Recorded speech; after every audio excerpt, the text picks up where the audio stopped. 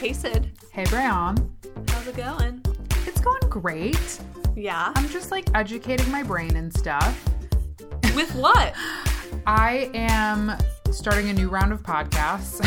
Yes. Because, so I saw, I think some article, obviously a clickbait is like my best friend, but there was an article that said something, these are the political podcasts that you're going to want to tap into if you want to like learn about what's going on. Should probably listen. That's what I was thinking. So Hit me up with your Ricos. I think that's what I'm going to do. So I haven't listened to all of them yet. And I want to like be thoughtful about what I'm recommending to make sure I like them. So I subscribe to, I think, like 5 new podcasts. Whoa. Right. And so one of them is like a straight up 538 is a political podcast. I can't remember the guy's name, but it's like very like data oriented. And then one is called Left, Right, Center, and it comes with like the different perspectives of an issue, which again, I feel like You know what? I like that. I feel like I want that to be well versed. And then there's another one that really centers around like women's issues in politics and then how we support like women running for office and all of those things, which I find very important. I can't remember the name of it. And then 2 others that I think were just generals. So I'm going to start listening to them, especially now we're gearing up for the 2020 election. I want to be as well versed on like candidates and issues and figure out like what my opinion is versus what like what other people are saying. Right. And being like, yeah. Exactly. Like I want to be really thoughtful about how I'm taking in information. So I've just subscribed to all these podcasts and I will do the recommendations as I figure out like which ones I like. And there are different reasons that you don't like podcasts, not even necessarily because of the content, but because of the people on them. Sometimes you're just like, I am not a fan of you. So I'm going to take my time, drill into them, see which ones I like, which content I like, which people I like, and then I will report back. Love it. Yeah. And I feel you. I will probably want a few of these recommendations because that's an area in which I am not listening to those categories as much in my podcast queue. Yeah. There's only one that I listen to because it's funny and I really like it. It's Love It or Leave It from Crooked Media. And I just really like, he has guests on. It's like a panel situation. And I really like it. And I do learn a lot there. But I think there's more perspectives that can be taken in addition to theirs. And that's my main goal. So we're doing it. Yeah.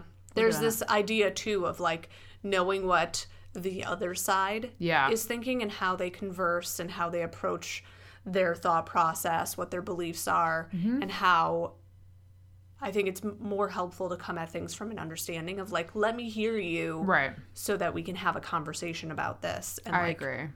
I don't want to be like in an echo chamber just hearing my own thoughts. I want to understand what other people are thinking so that I can disagree with them from like a well-educated place. Boom. That's always the goal. So that's my update. What are you updating us with today, Brian? I am trying to branch out and because as we know, I'm hard on my meal prep train. Love it. And I feel like I've been making a lot of the same things lately. And I was like, you know what? I'm going to branch out. I'm going to try some different recipes, try some different flavors, add to my pantry. And I found a V-Delicious Thai chicken bowl recipe from Pinch of Yum. That sounds delicious. Which we will link to in show notes, queenspeaking.com/82. And I made it my own, which is like usually what I do with recipes because I'm like, well, I don't have serrano peppers, so what can I... This is what I do got. What can I put in its place? And I think that is fun when you're when you're a little bit more comfortable with flavors and trying to like mix and match certain things. And so I added red bell pepper and this was more like kind of veg heavy. And so I wanted a starch to pair with it. So I had vermicelli rice noodles. That's how you say it, vermicelli. I'm only saying that because I literally heard on a podcast this morning that that's how you're supposed to say it. Okay, because you know that I had a lot of different ways that I was trying to say that. But in Italian, wouldn't it be vermicelli? But I thought they... Vermicelli. But isn't vermicelli... Isn't it Asian? They might be. In this case, these are rice noodles. Got it. They're made for this type of recipe. Got it. Anyway, to each their own on pronunciation. That's what they say. But I wanted that to be a base to give it a little bit more like heartiness. I like that. Because it was dinner. I like a noodle bowl. So good. It's my fave. But the combo of veggies with the chicken and all of the things made it so fresh and filling, and the dressing made it. There's just something like about it was like a little bit spicy peanut soy flavor, and it was so savory, but like that hint of sweetness and that kick of heat. We are adding it to the regular rotation. It's so good. That is awesome. I love when you find something that you're like, I could eat this pretty much every day and be happy. We had that with the miso pesto ramen from so good. From Bon Appetit. That's like our go-to move and we usually have like most of the things on hand to make it up real quick. So it's nice to have that like in your arsenal. Because miso is like shelf stable, right? You can just, like, keep that forever for literally we the still have rest of so time. much of it too. It's like in this big like plastic container thing, and it only takes like a teaspoon or two or a tablespoon or two at a time. So like it'll take a while. Like cilantro and parsley. Yep, and 2 different types of oil, like a sunflower or an avocado oil, as well as an Evo. But again, like things that you buy once and just have for a while. So it's nice to have everything like on the shelf ready to go. Oh, so good. It's fantastic. But that sounds awesome. I will be looking that up because, as you know, I'm kind of unsure with chicken still, but I'm getting there. So I'm doing it. 7-7. I'm medium high. Got it. Okay, I'm good now. I can make it. Best tool though, meat thermometer. Yeah. Just to double check. I think I and let it have rest one. for 5 minutes. I can't remember though. That's great. That's something I should find out. Anyway, what are we talking about today, Sid? Switching gears a little bit. There is okay, this is just as an aside / a precursor to this episode. This article that we're kind of basing the episode on was very close to home for both of us. It's based on this article. And obviously I'm already struggling. The Crane Wife is a short essay written by, yeah, I think they call it an essay.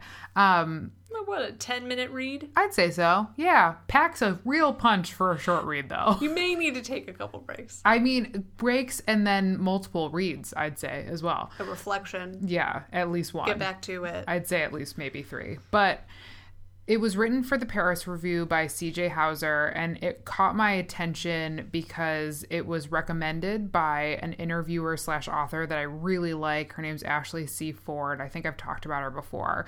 And she's just, Ashley C. Ford is excellent. And so, when you find those people that you will read literally anything or do anything that they're like, I recommend this. I'm like, yep. I'm going to do that. So I'm really glad I saw it by chance on Twitter. And honestly, this might be awful to say, I'd never heard of the Paris Review, but it seems like an essay site that's also very popular.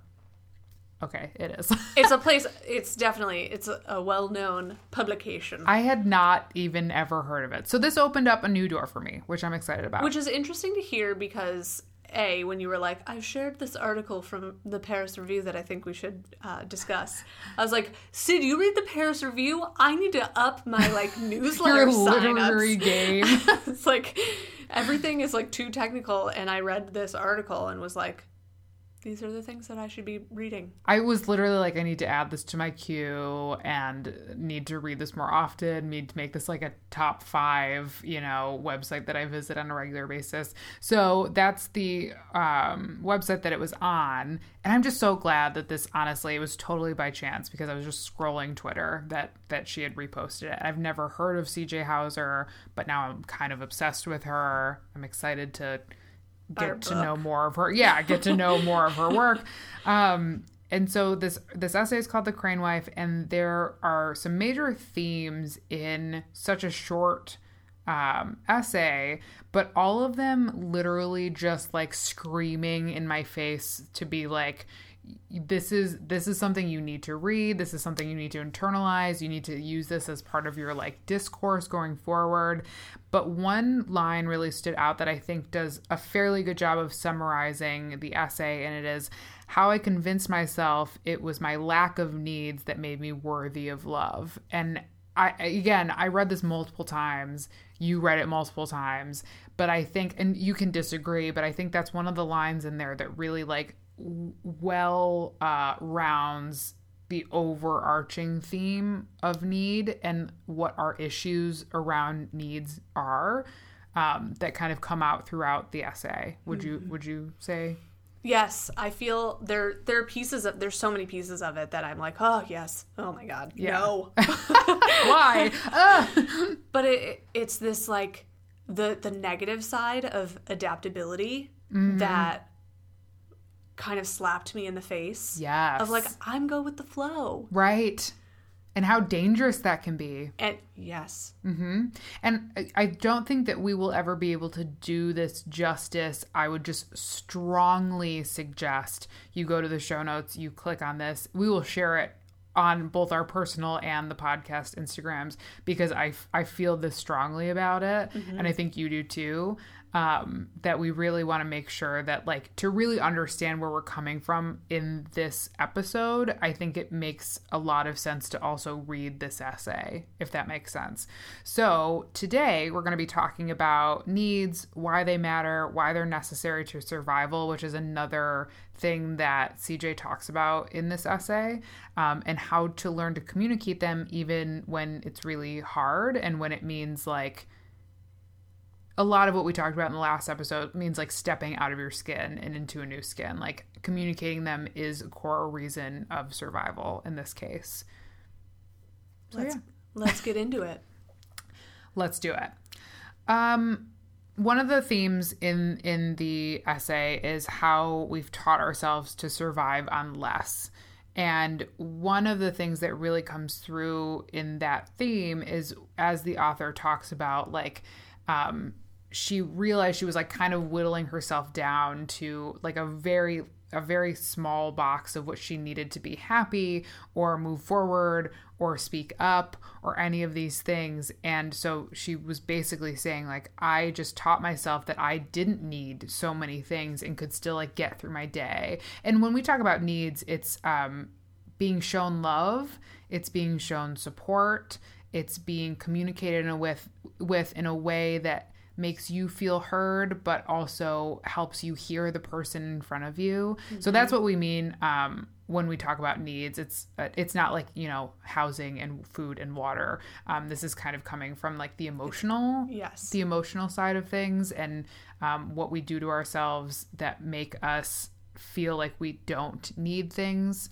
And then when we get them, we're like, oh my God, it's like you see light again. I mean, it's wild. Yeah, I think the thing that really caught me was just how often we diminish our needs as women, and shy away from sharing them and shame ourselves for feeling a certain way.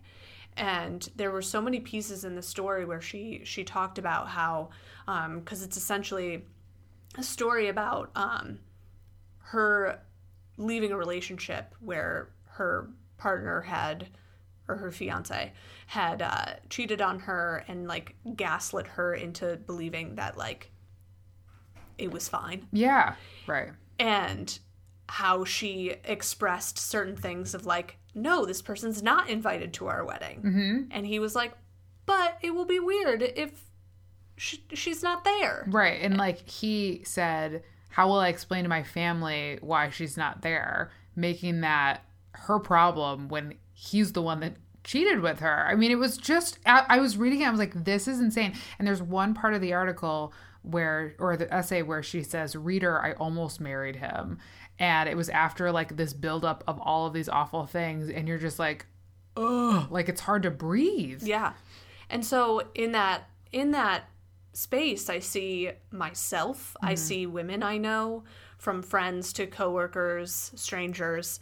It's this like riding of a line between independence and codependence on the people that you like spend your life with and like dedicate all this time with, and slowly realize like everything that I'm doing is for you, and everything that I believed was true to me has not been expressed, and like how we feel, how difficult it is in so many ways to feel like we're struggling to be seen and to be heard. And like there's this element, and I think it's very present, like it might be more present for past generations, but especially for us in the time that we were growing up during, you know, the mid-90s. So long ago. 20 years ago, right? Exactly.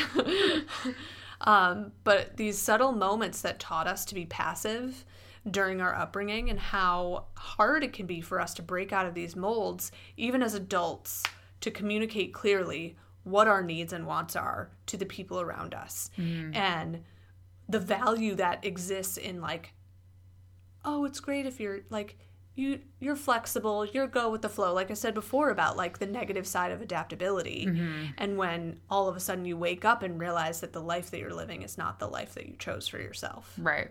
You just kept fitting yourself into a smaller and smaller and smaller box until like, you know, you bust out one elbow and you're like, wait a minute, I don't fit here. This doesn't fit me at all.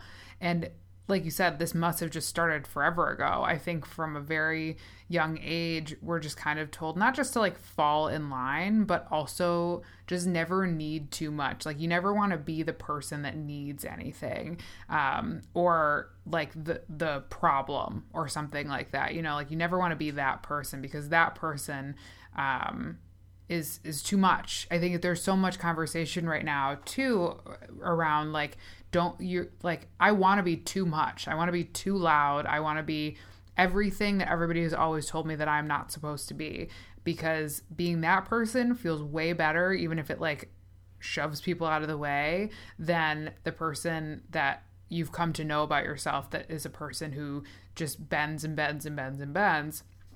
And I think the needy word came up a lot in this essay too, where it was like neediness and like low maintenance or high maintenance were bad things. Whereas in men, like neediness and asking for what you want is basically what that translates to, is like ambitious and passionate, and how these words have then been sunk into our systems and how we then operate from that place of less.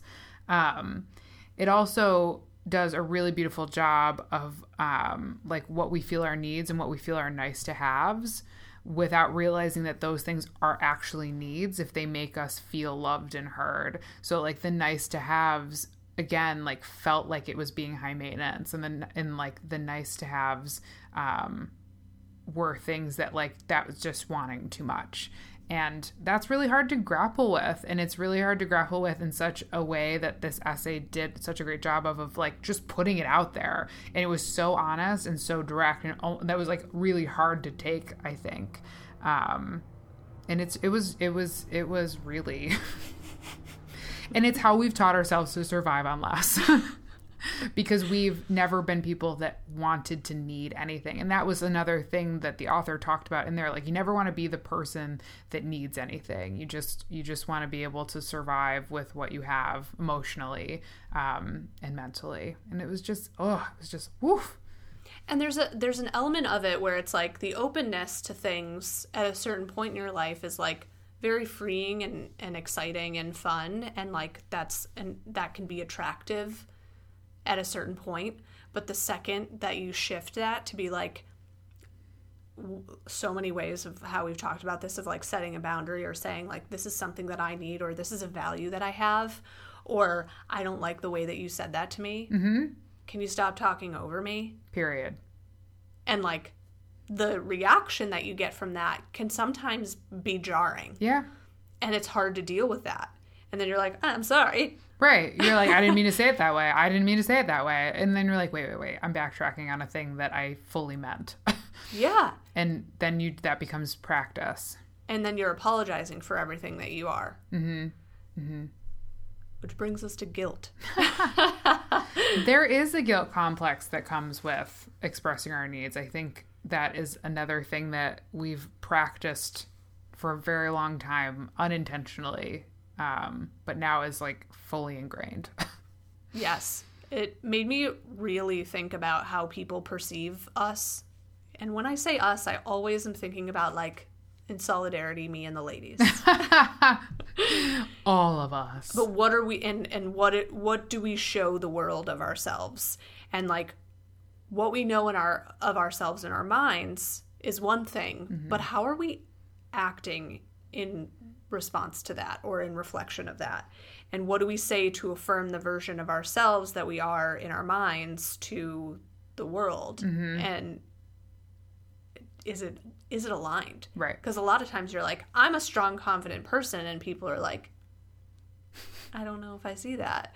Or like, or you think that you're expressing the thing that you need to express to the world, and it's not being taken seriously. Right. And I think that's the hard thing, is like feeling like the things that you're saying are not being taken seriously, and then be like, okay, yeah, I guess I won't do that again. Ever.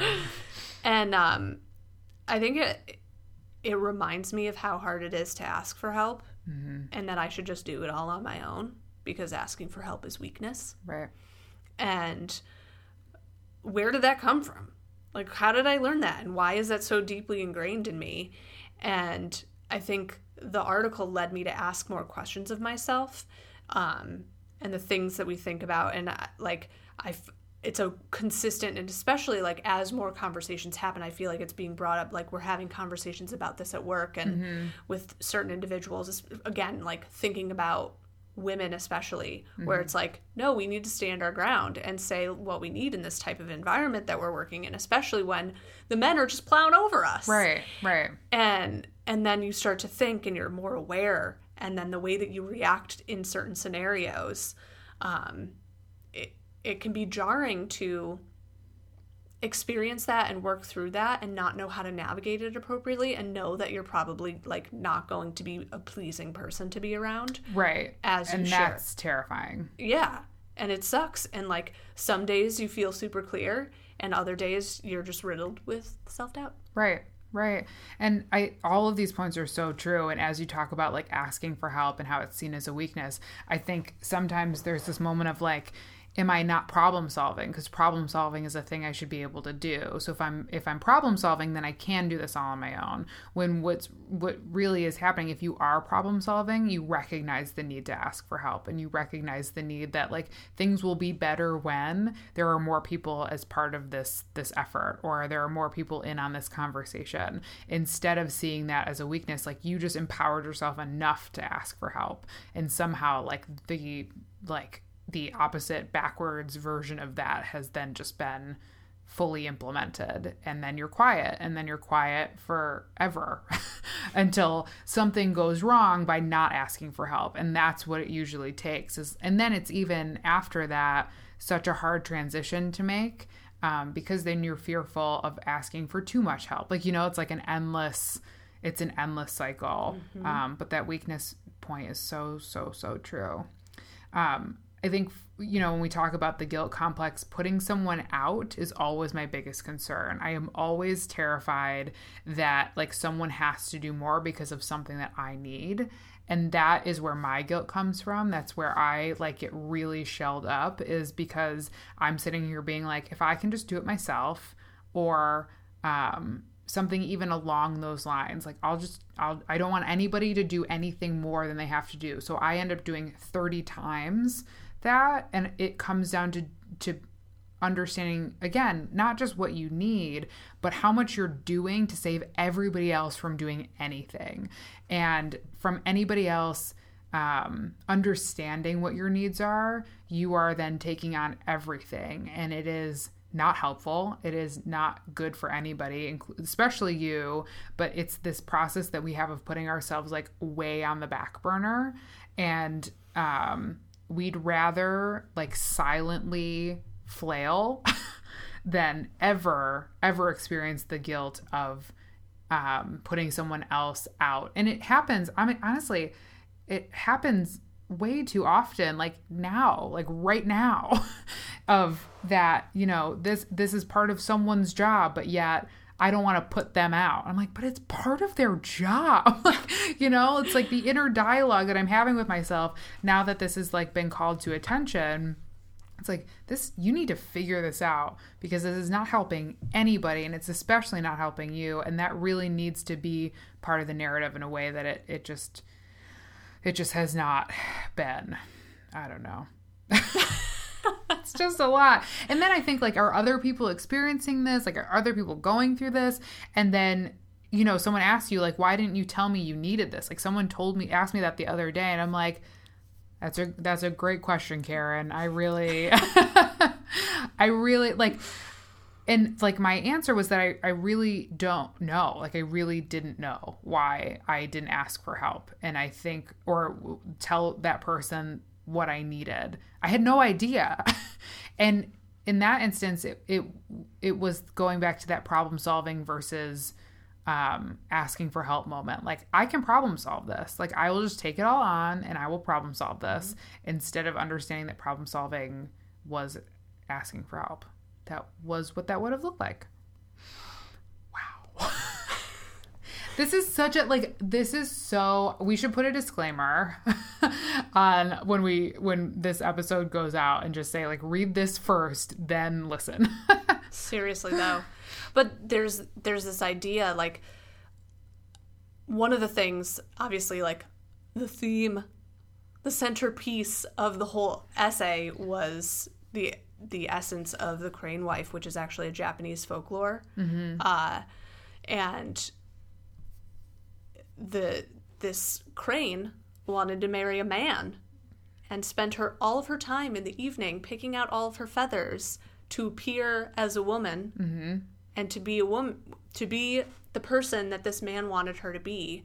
And she woke up, she spent all of her time trying to be something that he wanted, mm-hmm. and was exhausted.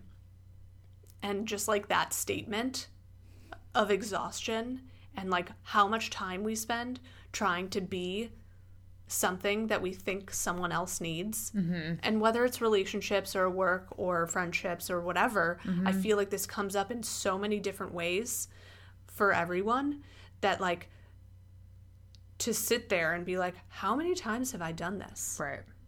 And just been like, let me cater to you. Yeah. There is one. What do you need? There is one specifically where I feel like it stands out so aggressively that it, like, makes me sick to think about. And it is that. It's exhausting. It is exhausting. And it is not, it's unfortunate that I can't even say it's anybody else's fault, because it's exactly what this article or this essay talked about, is that, you know, she was like, I could blame it on the cheating. Like, that's what I said, is that he cheated, and that's why I ended the engagement like a week or two before the wedding or something. Like, it was, or months maybe before the wedding. Either way, it was they were engaged, like, everything was rolling. And she's like, I was saying that it was because of the cheating, which then puts it on someone else.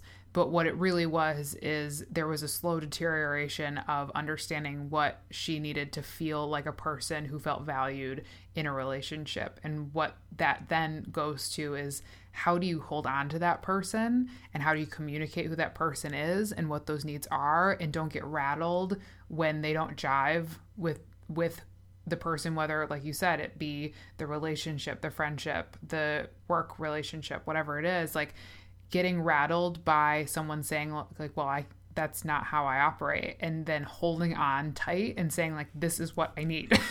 And if you don't like it, then you can leave. Hop on for the ride. Well, and it's true. Like, and sometimes that might be harder in a work environment, but that then starts to show you, okay, like, I need to move on. Or like this happened in this essay, you continue to strip away at that person, and they are not even recognizable after a certain point. And it is really, really terrifying. But that's what really stood out, is as much as it is other people being terrible sometimes, so much of it needs to be your commitment to your needs, and understanding that they are appropriate and they are necessary and they are there for a reason. And that needs to be something that we get better at understanding about ourselves, and then how we like build up that armor to say like, no, you can't, like, do not pass go. This is who I am. This is what I need. And like bending is one thing, being, you know, compromising is one thing, but stripping away at someone's like core needs is something totally different. And that's what this really spoke to me about is like that need for us to learn how to communicate them and not walk away from them. So true. I think it's really hard to, I don't even know. I feel like this like next piece of this of like, how do we do this? Fellow ladies. Yeah. And know that we are like everything we talk about, fully entrenched in this as well. Yeah. But like knowing what our needs are and identifying our values and saying like, this is the hill I'm dying on. Yeah. Yeah. Well, and I think, you know, we talked about this recently, like, what are your core values? And I realized all my core values have everything to do with, like, what I'm going to do for other people. As I'm, like, reciting them and being very proud of them, being like, this is what I stand for. This is the person that I am. And that's wonderful. I still see those as core values, but all of them do maybe have to take shape in a slightly different way. Right. Like, this is what I'm doing for others because, like, this is how I operate. That's awesome. But, like, part of that needs to be what you accept from others and what you're willing to, like you said, like, what's the hill you die on, and making those part of that, like, top 5 to 10 core pieces of the way that you operate, both receiving and giving. Yeah. In my mind, they exist in a way, but then the transition to communicating them is so difficult. So hard. And I ask myself often, and this is also problematic, of like, am I being clear? Was that direct enough? It's like, why are you questioning? You said what you said. Why are you questioning? And if someone has questions, they can ask. Yeah. And we put all of the weight on ourselves as the responsible party for all the things. And there's this element of like, yes, you have done what you need to do. You have said what you needed to say. Leave it at that. Additionally, also setting expectations and saying like, here's the boundary that I've set. You're now privy to what we're speaking of. And now we can move forward, or just noting, I think this is also part of the process, is like, I'm not going to be great at this, but this is something that I have to do. And it's really hard. It's really hard. I'm not good at it at all. At all. The hardest part. Well, me, not you. The reading of this article was literally a slap in the face of like, you spend all of your time worrying about other people and what they need. Yeah. You don't even know what you need. Right. Which is, again, it's like, how did we get this far without that? But that's the reason it's so jarring, is because you're like, I got this far without that? Like, it's almost terrifying to think about, because at some point, like, it's always brewing there, right? Like, you know that you don't feel good about a thing, and you know that, like, that wasn't how I wanted that to go. But the fear of upsetting someone and the complacency that comes with being in a certain role at work, or being in a relationship that, like, you're like, I'm trying to hang on, and if I just bend a little bit more, like, I'll be able to hang on. Like, it's all of those. Or it's like, I feel really good when I'm with, you know, a friend, and do I want to mess that up by saying like, you really hurt my feelings when you did that? Like, do I want to mess that up? So you're doing all of like the mental gymnastics it takes to continue to be fine. And like we talked about on the last episode about, like, you push things down, like you push and you push and you push, and then at some point you break. And what comes from that break is the need to understand what your needs are. And it's so sad that we bend so far for so long before we get to that point. And then it's like foreign territory. Like, we have no idea even how to navigate it. And like, you're like, I'm a smart person. I've gotten this far. I've done some things. I've accomplished a few things in my time. And I have no idea how to navigate this. Mm-hmm. And that then is even more terrifying because then you're totally unsure of every move you make after that. You're like, if I got this far without doing that, how will I move forward?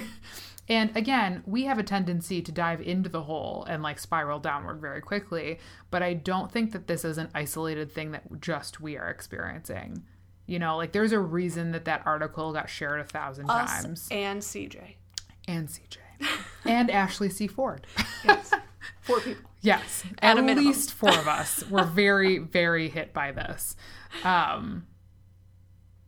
It's just, there's just so much here. There really is. There really is. And you're so right on everything that you just said, obviously. I think I've said that about 1,000 times already, but I'm going to just say it again. And again, like not trying to feel like you need to identify someone else's needs in the process of telling someone what your needs are. Like just doing that volleying, like juggly thing of you're like, I can do everything I need, kind of, but then really do everything everybody else needs. Like that just continues to rise to the top. The other thing I think about that you've said to me in other scenarios is like also doing the like, here's the need that I have, and then like letting that exist and live, and then being like, I don't own your feelings. Yeah. It's not my responsibility. Like, you feel what you feel. Yep. Talk to me about it if you'd like, but I'm not responsible for your reaction. Yes, that is a classic new therapy tool that I now utilize often because it was so mind-blowing that I didn't have to take on someone else's stuff. Like that was something that I had literally never felt in my whole life, was leaving someone with their feelings without trying to help them or take them back or make it go away by making myself small. And it was just, and I've done it, and it does work. There you go. It's tested. I've done it. And it's empowering to be like, I've not said anything mean or outright hurtful in a way that I ever meant to hurt someone. And I think that's the kicker here. It's not like it's when you're not saying something that's like meant to hurt someone or malicious or, you know, malintent or any of those things, but you're saying how you feel and you're saying what you need. And if somebody takes that in a way that then makes them all like out of sorts, the hardest thing is to be like, those are yours and I'm here. And those are yours and I'm here. And I've done the flip as well. Like someone has said something to me that hurt me, and I've said out loud, like, these are my feelings. I know I'm reacting this way because I'm upset, but these are my feelings. And I don't want you to feel like you have to take them back because these are mine. And it's empowering to be able to own your own as well as to let someone else own theirs. You know, like it's empowering on both ends, and communicating through it was like hugely helpful. But you're so right. Like that process helps us reconcile as we start to express and explain what our needs are, to remind ourselves like those are theirs and they can have them and that's fine. It's like, it's a heavy one. It's a game changer. So yeah, right now I think we are learning how to communicate those needs. And I think it means starting with one person, right? It means starting with someone you trust, someone that loves you all the time and will hear you. And when you say like, this is a thing I'm working on and it's really uncomfortable for me, but I'm finding that this is something that I need to do right now. And this is what I need in this moment. Like do it with them, and then do it with another person, and then do it with another person after that. And it will start to feel like who you are because it is who you are. And that's it. Mic drop. We're done here. Oh, but as you can tell, full on work in progress. Yeah. I feel like we're going to continue this. I think it's a conversation that needs to keep happening because we need to keep hearing it. Yes. And we should listen to what Sid said just 5 seconds ago. It's who we are. And I think what you said too, your core values include both what you're giving and what you're receiving. And so figure out what your needs are in the way that kind of lives in that core value space. Like, what do you need? When you're happy and you're feeling really good about work or your relationship, what's happening there? Are you communicating more often? Are you spending more time together? Are you getting all of the resources that you need to be successful in your work environment? Like, identify what's happening around you in those moments, write them down, put them on a sticky note, make sure they're in front of your face at least once a day, and make that part of your core values, and then figure out how to talk about them more if they're not happening. Done. Yes. So good. So, and this essay was unbelievably powerful. So read it all the time. And we will share, obviously, like Brianna said, ongoing conversation, which we will continue on Instagram at it's Queen_speaking is where we are on Instagram. Shall we break? Let's break.